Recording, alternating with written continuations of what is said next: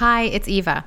Before we dive into select replays from Season 1, I wanted to let you know that my book launched a couple weeks ago. It's called The Good Your Money Can Do, and it is a guide for anyone looking to use all of their resources to find meaning and purpose and to do good. You can check it out at thegoodyourmoneycando.com, and you can buy it at a number of independent bookstores that are also listed on my website, including bookshop.org. I would love to hear your feedback. Please connect with me on social media at Conscious Investor on Instagram or through LinkedIn to let me know how you liked it. Thank you so much for your support. You know, as a leader, I see my most important role as the Chief Energy Officer.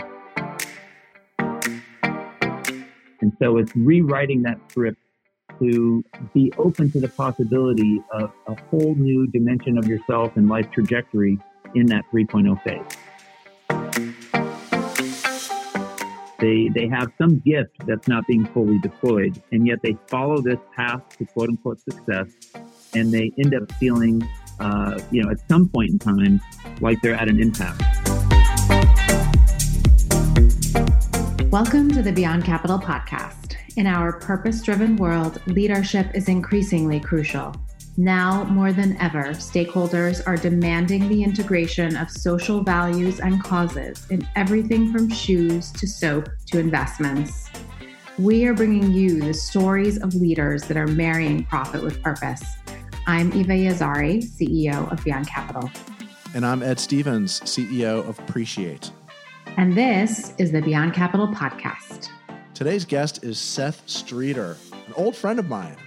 Seth is the founder and CEO of Mission Wealth, a wealth management firm that specializes in guiding clients through major life events and helping people find and fund their purpose.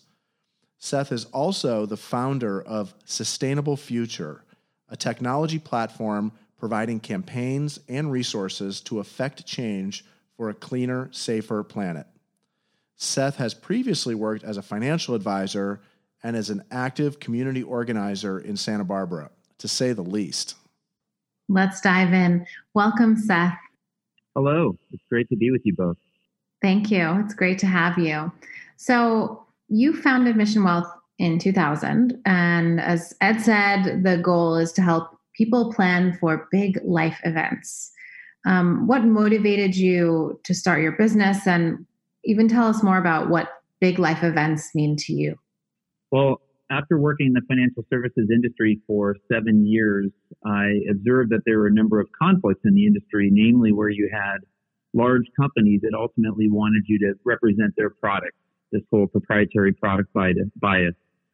And so I, at the time, had a friend who was also in the industry, and we decided we wanted to build a different model of firm. This was in the mid-90s, that was based on, first of all, an objective platform where you never had that proprietary product bias, comprehensive planning and proactive service, ultimately focused on being a fiduciary, focused on clients' best interests.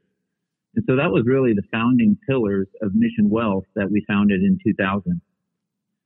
To answer your question about what are these life events, as we've worked with literally hundreds of clients over the last 28 years, you see that clients go through these big episodes in their life. Maybe it's when they started a company or sold a company. Maybe it's when they retire, or maybe it's a divorce or the loss of a family member. Or it could be a COVID crisis. There's these big events that happen, and in those moments, we have an opportunity to kind of reassess and, in a way, wake up to what really matters to us. And it's in those moments that planning can be so beneficial to help people really navigate their options and pick the path that's going to be most aligned with their highest goals. Your background is a financial advisor, but you've become a thought leader in looking beyond this financial aspect of measuring wealth to what you call the 11 dimensions of wealth. So what are these dimensions and why are they important? After working with so many clients really focused on, their balance sheets and helping them optimize their financial goals, it hit me that, you might help someone get their $10 million home or secure a really wonderful financial lifestyle, but they might not still be happy. They may still be lacking fulfillment in some way. And then on the contrast to that, I've done a lot of service trips all over the world. I've been with people in a lot of developing nations where they seemingly have nothing when it comes to material possessions, yet they seem actually happy and fulfilled in ways even beyond some of those clients that had $10 million homes. So it kind of begs the question for me to say, what is true wealth? What is true success? And yes, there is a financial component to it, but there's many other dimensions. So to answer your question on what are the 11 dimensions of wealth, number one is financial dimension. Are we satisfied with our net worth or with our cash flow? But then there's also the dimension of impact. Are we happy with the degree of difference we feel like we're making in the community or the world at large? There's the family dimension. How satisfied are you with the depth of connection and quality time with those that are closest to you? There's your emotional well-being. How is your stress level, the quality of your sleep, your general attitude? That's emotional wealth. And then there's social capital, your caliber of your friendships that you have in the community. Fun is actually a dimension of wealth. I know a lot of quote unquote very successful people who have very little fun in their life. So how much daily joy are you experiencing? I am so Physical rich. Wealth. I am so rich, man. You're rich in that way, Ed. In that way, I am doing great. You're a rich man. Yeah. Your physical capital is just simply, are you pleased with how your body looks, feels, and functions? Your spiritual wealth is, do you feel like you have a connection to a framework beyond yourself, something that kind of gives you perspective? And then your intellectual wealth is, do you feel intellectually stimulated? Do you feel like you're growing intellectually, or are you bored? And then career wealth is, do you feel like you're being appreciated for what you do in your career? Do you feel like your talents are being utilized and that they align with your values? And then finally, your environmental wealth is really, do you feel a sense of place and alignment with where you live? And so I find by helping people really assess their degree of wealth across these 11 dimensions, sometimes they get really helpful feedback to say, wow, I'm doing really well. Maybe my 401k balance has gone down, but in other ways, I feel really wealthy. Absolutely. And I am guessing that these add up to a totality of wealth consciousness. Is that right? Exactly.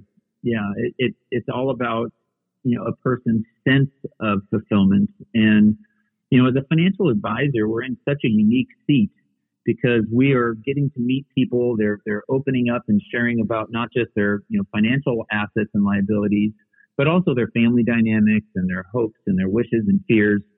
And so I've always seen this role as being kind of like a Trojan horse, where we show up talking about a financial aspect, but then we're able to open up the conversation to be far more about the person and about what really fuels them, and maybe even what permission they need to give themselves to live a more aligned and joyful life. Yeah. And for me, wealth consciousness is very important. And it's something I think a lot about. I think it's also one of the keys to becoming an impact investor, and investing for social impact, is realizing that there are other types of wealth. And we also talk on the show about relational wealth through Ed's company, Appreciate. I've learned a lot about social capital, but also the concept of relational wealth. So I just really applaud the creation of these dimensions and the way that you express them, because it is so clear.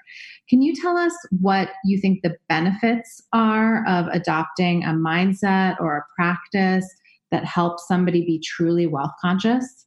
Yes, absolutely. Well, we all have largely followed a script that was taught to us at a young age. And, I had this script. It was do well in school and sports and student government and work hard to get into a good college, to then get a good job. And then you get the job and you work your way up the ranks, and maybe you get a graduate degree, and then you make more money, and then you get a house and you get a bigger house, and then you get married and you have kids. And it's just this kind of trajectory of success. And that trajectory may make many people satisfied, but there's a lot of people who followed that scripted path who feel like there's something more. They have maybe an artistic part of themselves that's not being expressed. They have a curiosity in some area that they don't get to scratch. They have some gift that's not being fully deployed, and yet they follow this path to quote unquote success, and they end up feeling, at some point in time, like they're at an impasse, where, gosh, I thought it was all about this, but I'm not fulfilled. And so what I would say the real benefit of helping people to look more holistically at their own definition of success and wealth is that they can find ways to feel more grateful for what they have, and they can learn where they should be putting their energies and resources to find greater levels of fulfillment and joy. And, a big one that comes up is feeling this sense of purpose, feeling a sense of contribution. And a lot of people, they like what they do for work, but they might not feel like it's really moving the needle in making the world a better place. And so that's where that particular dimension of impact comes in. And, with clients, we would start by bringing up these subjects to them and talking about socially responsible investing. Would you like to invest according to your values? And that might be by omitting, tobacco stocks, or omitting, some animal testing or some area that they're passionate about. Then it evolved to saying, well, how can we look for companies that are actually doing really great work in these particular areas? And that's where, it gets more into the impact side of the conversation, companies that are moving the needle forward. And it's a wonderful bridge to take a financial conversation into a purpose conversation. And then it gets into someone's career. How are you utilizing your gifts, your assets, your skills to make a difference through what you do every day? And I know you both have experienced that firsthand as well. We have been very lucky to experience that. And I think that your philosophy is the foundation for being able to integrate more into your view of wealth. I know that you also have a special practice for what you call independent women. Can you dive deeper into that and also maybe explain the reason behind having special consideration for women's needs when it comes to financial advisory services? Absolutely. And, a lot of women have spent a big chunk of their lives focusing on everyone but themselves. First, maybe as a spouse, maybe as a mother, maybe as a caregiver to parents or siblings or just friends and other family members. And what we found is that women who have maybe dedicated their lives in that way, and maybe they had careers as well, but who get to a point where they're saying, wow, my kids are more independent, and, my husband's had his chance to focus on his career. Now is kind of my opportunity to dive in and see what really speaks to me. And we found that this kind of niche around supporting independent women who maybe they've had a life event, maybe they've lost a husband and become a widow, maybe they've gone through a divorce, maybe they now are empty nesters. It's a really ripe opportunity for these women to work with other women to really identify what lights them up and how they can contribute their many gifts in a positive way beyond that of being a caregiver. And so we've developed programs and curriculum and resources to support women on this journey. And it's been really exciting to see people open up new possibilities in their lives.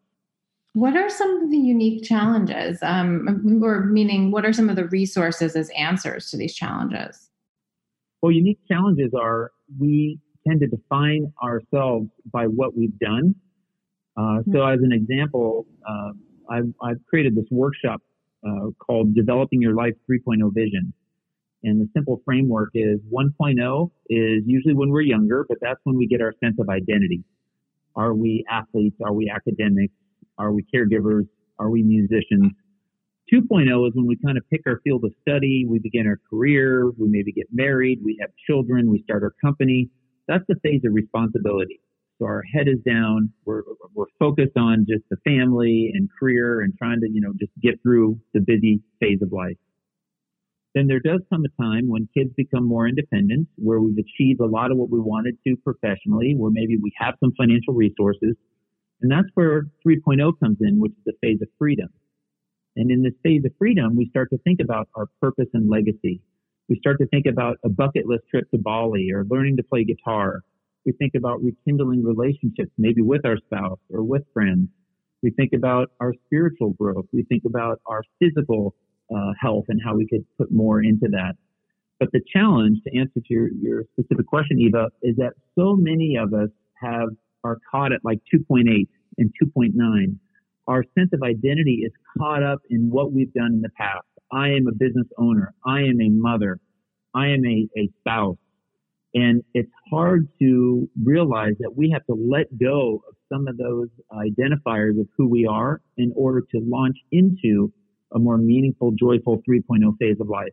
And I would say that's the biggest impediment, is helping people know that they have to let go of some of that identification and default mindset that supported them and allowed them to thrive in the 1.0 and 2.0 phases, because they may not serve them in the 3.0 phase of life. And so it's rewriting that script to be open to the possibility of a whole new dimension of yourself and life trajectory in that 3.0 phase. I'm really struck by how much education you do with your clients.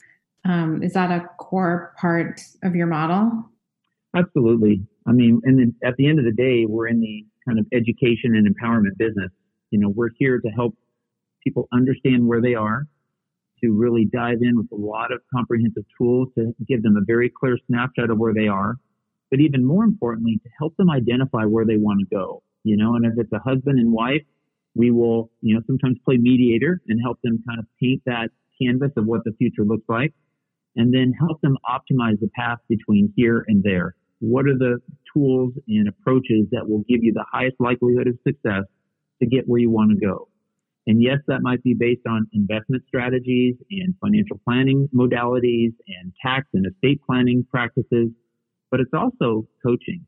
It's also helping people, again, unlock some of those tethered mindsets that have kept them in the 2.0 phase that will not serve them in the 3.0 phase.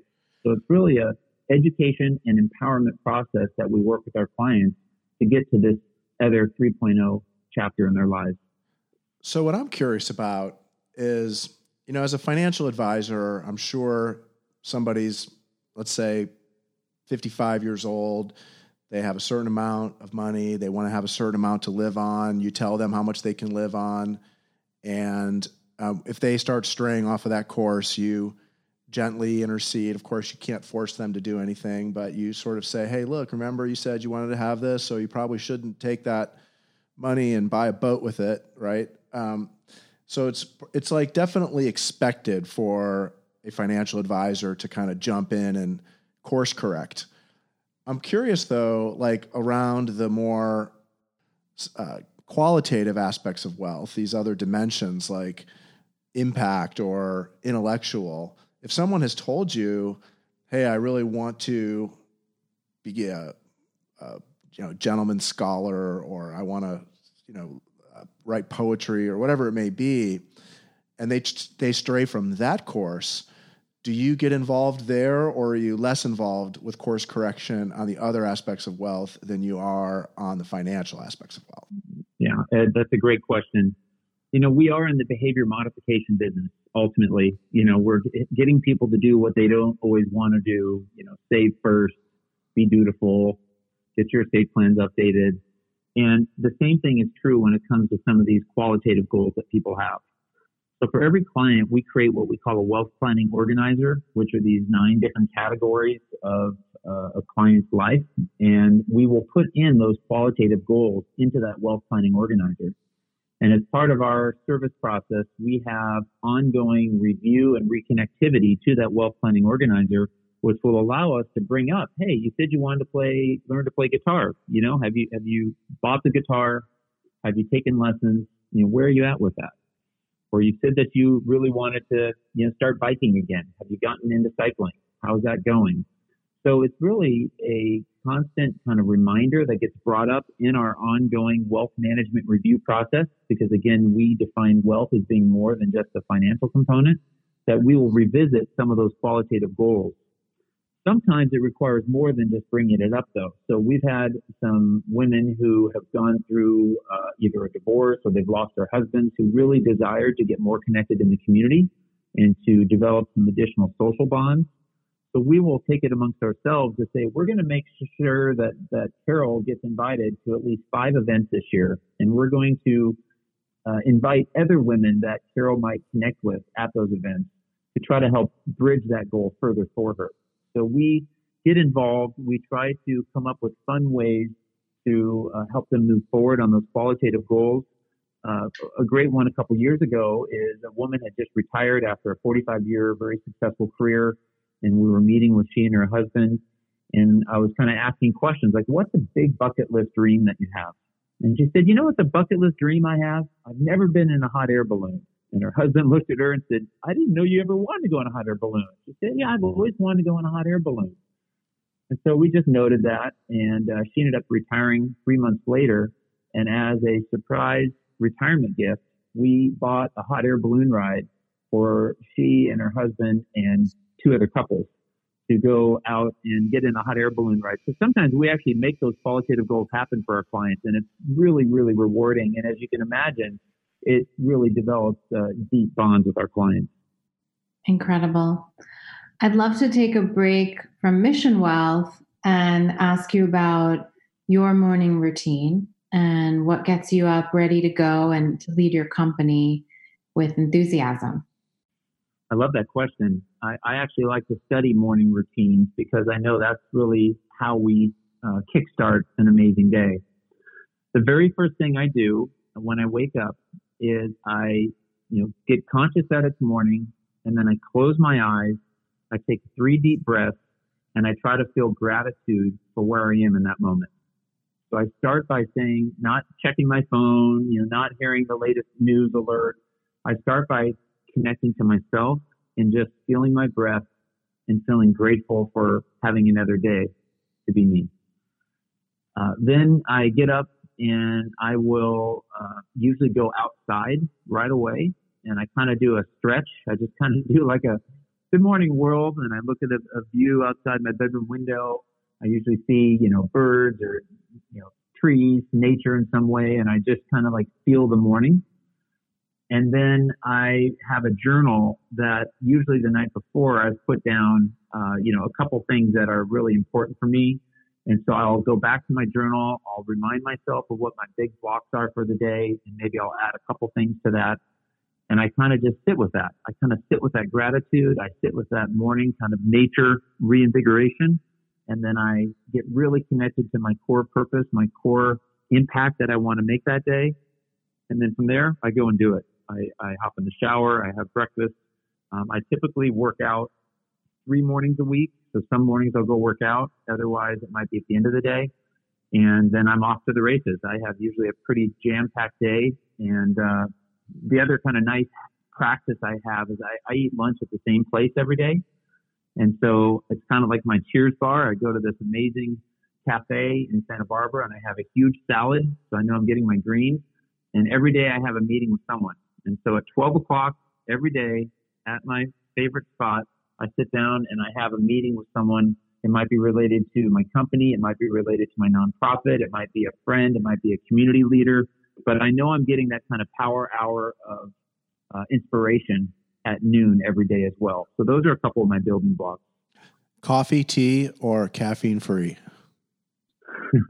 Never drink coffee. I have tea most mornings, and I try to make the caffeine version of it an exception. These last 2 weeks, it's been the norm. But mostly it's, like a green tea if I have a caffeine tea. Otherwise, it's an herbal tea in the morning. Yeah, knowing that you are in shelter in place in California, how has your routine changed? So what we've done, in my business, we work with 1,300 families across the country. And this has been a really trying time for so many people, obviously first and foremost from the health scare standpoint, but then from the economic and huge financial volatility scare, secondly. What we've done is we've had an all-team Zoom call at 8 a.m. every day of the week. So we've had that now for 2.5 weeks straight. And that's just been an opportunity for us to share the latest resources with our team, to make sure we're all kind of focused on the priorities, to hear and make sure people feel supported, to really have our team, even though we're operating remotely, be able to feel as one and feel empowered to make a difference that day. And then the next day, we kind of celebrate the impact made the prior day and dive into it again. So that's been a big change, starting the day with an all-team meeting now for almost 3 weeks at 8 a.m. on a Zoom call. I think it's an excellent idea and certainly a way to bring together people working remotely. As a leader, I see my most important role as the Chief Energy Officer. So a CEO to me is the chief energy officer, which my job is to bring presence and positivity and purpose and calm to the company, to the organization. And so I want to make sure that we are all feeling that way, that we are here for a reason. We're here to serve. We're ultimately about taking care of others, and we're here to support each other. So I find that from a cultural standpoint, if people can feel like they are cared for, and if they can feel like they have a purpose beyond themselves, and that there's a reason why they're doing what they're doing, that can add tremendous fuel and tremendous resiliency, even during challenging times like we're under today. So tell us a little bit more about Sustainable Future, this technology platform that you founded. What is the mission? What's it all about? Well, I've worked with a number of different nonprofits over the years, and I'm very passionate about the environment and sustainability. My dad was a wildlife biologist, and I grew up in a very environmentally conscious family. And after working on 8 different boards, I finally said, gosh, I don't feel like I'm really moving the needle by just, sitting on a board and doing the board work. These are great nonprofits, but my main observation was that these nonprofits, while they're really wonderful organizations, to a degree are really limited because they're competing against each other. There's this silo effect where nonprofits are competing against each other for, shelf space for their programs, for dollars, for volunteers. And so I had this aha in 2016 where I said, if we could somehow bring all of these nonprofit organizations together, we could make a much bigger impact than allowing the silo effect to carry on.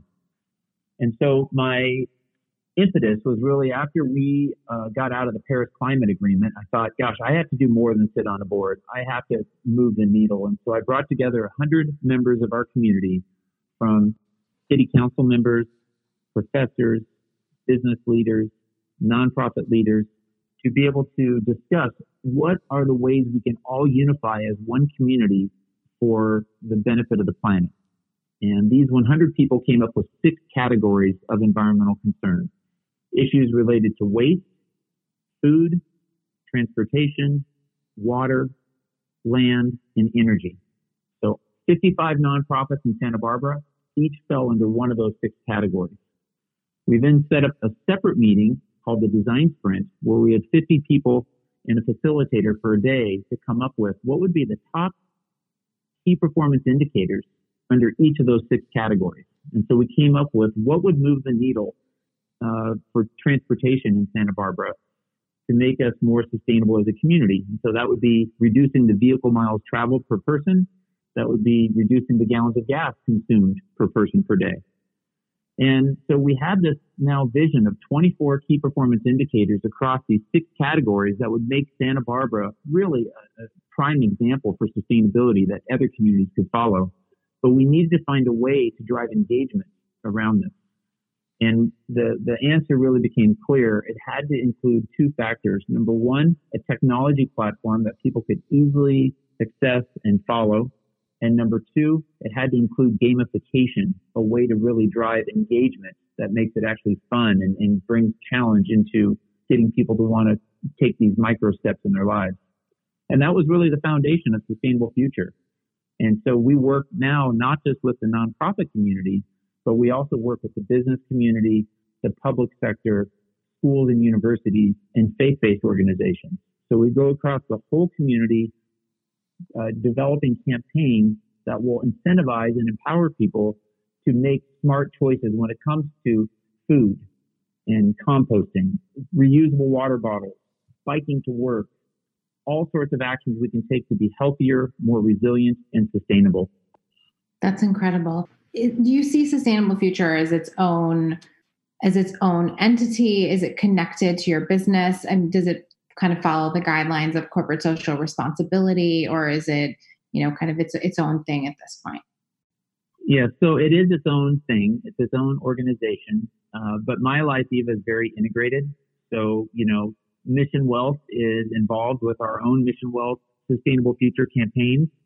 I have clients involved with the program.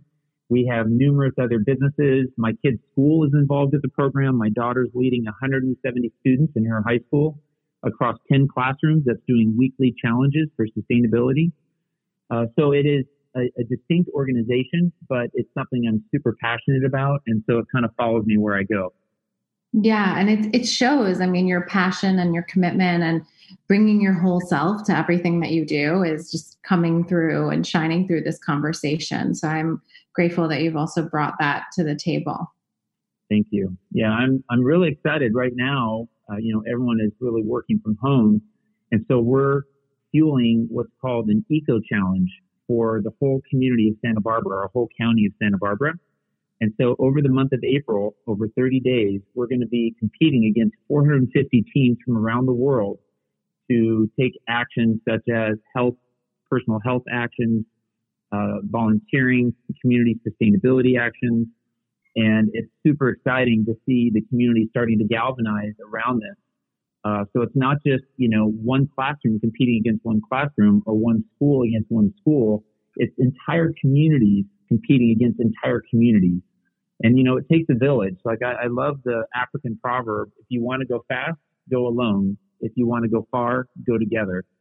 And so it's this coming together is the huge opportunity for us to really move the needle when it comes to sustainable practices. There are so many things we can do to be more mindful. And it might seem irrelevant if we just go to Starbucks and get that one disposable cup of coffee with lid and stir and toss it 20 minutes later. But if millions of people around the globe do that, well, then that's a lot of landfill. And a lot of it ends up, in the ocean. So if we could gamify across the entire globe these simple practices and learn what resources we have, and if we get, accolades from our peers for doing the right thing, then we can actually make a pretty significant difference when it comes to, energy, water, food, waste, the built environment, transportation. I mean, there's so many things we can do if we work at it and focus on it as a collective. I think our lifestyle changes, as you say, being home, lend to better choices in many ways for the environment, and not trying to look for too many silver linings in a crisis. But one of the impacts has been that, climate change is kind of climate change has been reduced, and there are certainly better impacts on the environment. So I think that, your point is certainly well taken. And I do think that our listeners are also looking to learn something and to kind of find different angles that come through business, but also our current environment and what's happening in our world. Exactly. And, being almost more like our grandparents, which is, more about reuse and, being resourceful instead of just disposing, saves money as well. So businesses are finding out that these types of campaigns are great for their culture. It's a great way to blend the younger and the older workforce, but it also saves the company's money. So it has a lot of benefits from a cultural standpoint, from an environmental standpoint, and from a bottom line standpoint. My great grandmother, when she would open a birthday present, she would carefully slice the tape and then remove the paper and then fold it back up again neatly and take the wrapping paper home with her so she could reuse it. Right. Mine did the same. I still do that. You love do? it. Yeah. That's amazing. Yeah. That and mushroom coffee. Yes, there are all these trends. So looking 10 years in the future, you're already doing so much and giving so much of yourself to your values. What mark do you think that Seth Streeter will leave on the world when we look back? Well, an area that I hope to keep getting better at is being in the fullest expression of Seth Streeter. And I wish that for everybody. Again, I think that for many years I was so focused on pleasing others and trying to measure up to outside expectations that I wasn't as focused on being authentically me. And so in 10 years, I hope that I am, even more fully expressed as Seth Streeter. And that person will be doing more of this coaching work. I'm leading retreats with groups from around the world. I will hopefully have, more content as far as books and so forth that can spread further some of my messages of kind of inspiration and empowerment. I have some network groups that I hope will really have expanded called Inspired Living. That's through the YPO network. And I hope that I am a true champion for sustainability through the Sustainable Future platform, and also partnering with numerous other organizations, because there's so many fantastic businesses and organizations in this space. I just want to help bring them together. Like, I'm not looking to be the front or try to be, the lead of this. I just want to be a supporter of what's going to move the needle forward, because I'm truly concerned about our planet. And I think about my children. I think about my grandchildren. And I want to make sure that there's a clean, healthy, vibrant world for them to enjoy. So 10 years from now, I hope that I'm making a greater impact in the area of kind of conscious financial choices, a greater impact in the area of wealth and success and helping leaders find more purpose, and then also a champion for a cleaner, more vibrant planet. You might need to start drinking coffee. And that, yes, is a very good suggestion, Ed. And but not from Starbucks. And Seth, straight in your mouth. You don't need a cup. Exactly. If there was one piece of advice that you would like to impart to our listeners to take the first step to become more wealth conscious, what would it be? I would say, we grow by letting go. So give yourself the opportunity to pause and reflect and really say, on my deathbed, what will I regret not having done or having tried? And then go do it. So I would say it's kind of giving ourselves the opportunity to wake up and redirect to where we might be called to go. And that's what, these retreats that I lead are all about, is giving people kind of that fertile environment to wake up and listen to that inner voice to say, this is where I need to go. This is an area I need to lead into. And I have this inspired life purpose exercise where people can really help design that more. So my advice is let go to grow. Excellent. That's incredible advice. And thank you for everything that you do and for taking the time to join us today. It's been an absolute pleasure to speak with you and learn more about Sustainable Future and Mission Wealth and about you as a person. So thank you for your time. Oh, it's been my absolute pleasure. And thank you, even, Ed, for creating this platform to really share these messages with the world. You're doing such a great service to be able to allow these messages to be amplified. Thank you. It's been great having you today. And we look forward to having you on the show down the road and get some updates on all this great stuff you're doing. Perfect. I look forward to it. All right. Take care. Bye-bye. Bye. Once again, it's clear that a business leader with good intentions can create an impressive social, environmental, and ethical impact. There is always a way to put meaning behind the mission of a company, and we can all make a difference. You've taken the first step by listening to the Beyond Capital podcast. Thanks for joining us. Don't forget to rate, review, and if you haven't yet, subscribe on your favorite podcast platform. For more information, go to beyondcapitalpodcast.com. You can follow me on Twitter at EA Stevens. And follow me on Instagram at Conscious Investor. Until next time. Bye, everyone.